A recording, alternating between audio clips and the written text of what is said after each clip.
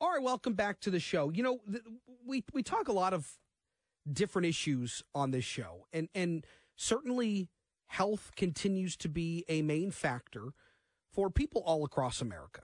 But there is so many different groups working to tackle so many different issues. And, of course, the Michael J. Fox Foundation continues to tackle Parkinson's disease. It can be an insidious disease, but there are ways to manage it and live with it. And certainly we are seeing the Michael J. Fox Foundation further development and research into this disease and to help one day find a cure and hopefully make things a little easier for people dealing with it. Alyssa O'Grady is the Vice President of Clinical Research for the Michael J. Fox Foundation for Parkinson's Research and joins us. Alyssa, it's good to have you. Thanks for having me. We also are joined by Alan Dance. He is a participant in the Parkinson's Progression Markers Initiative, and he is living with Parkinson's disease risk factors, and Alan joins us as well. Alan, it's great to have you. Thank you, Chris.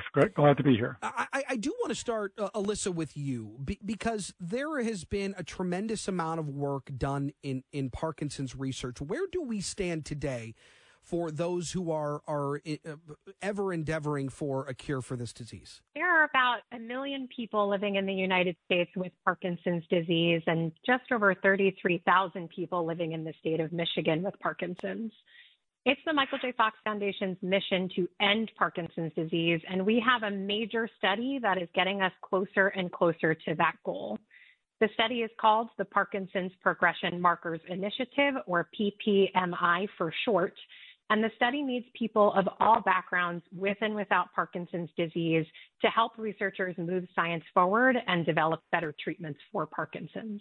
And Alan, you're in this initiative. Tell me a little bit about what you're going through with the Parkinson's Progression Markers Initiative, the PPMI. Okay, well, it first began for me about 30 years ago when I started to notice that compared to a lot of my friends, I had a poor sense of smell. And it took 30 years later, a couple of years ago, when I was 59, I developed REM sleep behavior disorder. And what that fundamentally is that sometimes when I'm asleep, whatever I'm dreaming, my arms and legs, my body starts to act out what I'm dreaming. And it's not the whole night, but it can be pretty aggressive. So if I'm dreaming I'm playing basketball or volleyball, both my hands may go up all of a sudden in my sleep to block a shot. Or if I'm dreaming about a presentation I made yesterday at work, all of a sudden in my sleep, I just start talking and redoing the presentation. Or there's something funny that happened in my dream, I started laughing. And, this started a couple of years ago, and this is what first gave us an indication that there's something going on more than just being a little active at night. And so through PPMI, what are you experiencing to try to push some of these symptoms back? Right now with these symptoms, there's not really anything known to change those or fix those. But that's part of what the research is about, too, is trying to find out what are the common things that people are experiencing and what are the things you can do about it. And now that I'm aware of it, things that I can do include exercise. People who exercise delay the onset of symptoms more than people who don't exercise. And then likewise, people who vigorously exercise on a more regular basis, they defer the symptoms even more. So I'm able to do some things like that.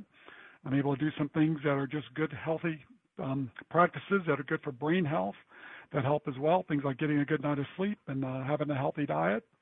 And so I'm doing what I can to help make a difference, for myself and for others by participating in the study. Alyssa O'Grady with us as well, the Vice President of Clinical Research for the Michael J. Fox Foundation for Parkinson's Research. Alyssa, you mentioned a couple of moments ago the importance of gathering this data from people with different backgrounds, whether that's gender, race, ethnicity, where your heritage lies in the world. These can all be very important factors when trying to put this very complicated puzzle of finding a cure together. How important is it to have that depth of knowledge from people with all different backgrounds, all different factors when you're considering gathering all of this information? You put it beautifully. It's crucially important to increase the diversity of research participants because it will help scientists paint a fuller picture of Parkinson's disease. Nothing illustrates this better than a research breakthrough that the Fox Foundation helped usher in earlier this year in the field of genetics. An international coalition of scientists and geneticists discovered a genetic change specific to African and African American populations where people who have this genetic change are at a higher risk for Parkinson's. Prior studies in Parkinson's genetics had only been done in folks of Northern European ancestry. So it shows that if you don't include people from all backgrounds in your study, you might miss something. And on the flip side, when you do include diverse research participants, you can discover new hints and new clues for ways to develop new treatments for the disease. Alan, you talked about some of the symptoms that you were experiencing, the way that your body reacted when you got into a state of REM when you were sleeping at night.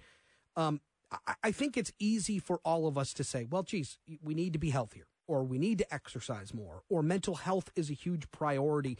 But once you went down this path of the markers that you were exhibiting, how did you come to the realization that brain health and making sure that you're keeping that part of your body sharp, when did you realize that was a really important factor for you? Once I got my diagnosis for REM sleep behavior disorder, saw a neurologist, understood that, okay, I am on a path of Parkinson's. I joined the study and also started to access some of the tools on the Michael J. Fox website, and they're fantastic. So my neurologist, as well as the tools on the site, have helped to inform me and educate me what are the things I can be doing to make a difference. It's not like me to just sit down and take something. I'm going to put up a fight. And Michael J. Fox is leading the fight, so I'm happy to be doing it with them. And I'm likewise happy to be learning what I can learn about it to make a difference for myself as well. And Alyssa, I'm 35. I have 2 little kids. My approach to health has changed. Where before my 5-year-old was born, if there's something that's a little off about my health, or I got a weird, something that maybe I should go see a doctor about, I may not. But that mentality needs to change. If there's ever something where somebody feels is off, or feels is wrong, or feels is a bit different, it's vital to go to your doctor, to seek help, to try to find answers, because, like in Alan's case, maybe you're able to identify something that could be coming down the road that might cause you problems later, but there's something you can do to head it off. How important is that?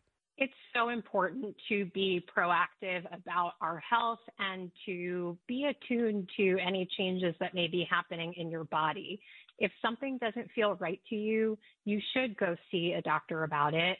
And if you're experiencing some of the risk factors for Parkinson's, like these sleep changes or like the loss of sense of smell, you may want to consider seeing a neurologist or a movement disorder specialist who is a neurologist who's received additional training to focus on diseases like Parkinson's disease.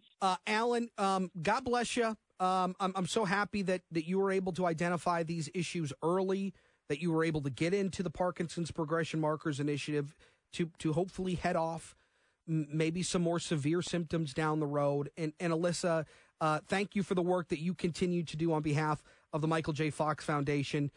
We will continue to follow you and the information that the foundation puts out. It's so important to so many different people. Alyssa O'Grady, thank you very much. Thank you. And your listeners can learn more by visiting michaeljfox.org/get-started. Alan, and thank you very much. Best of luck to you moving forward.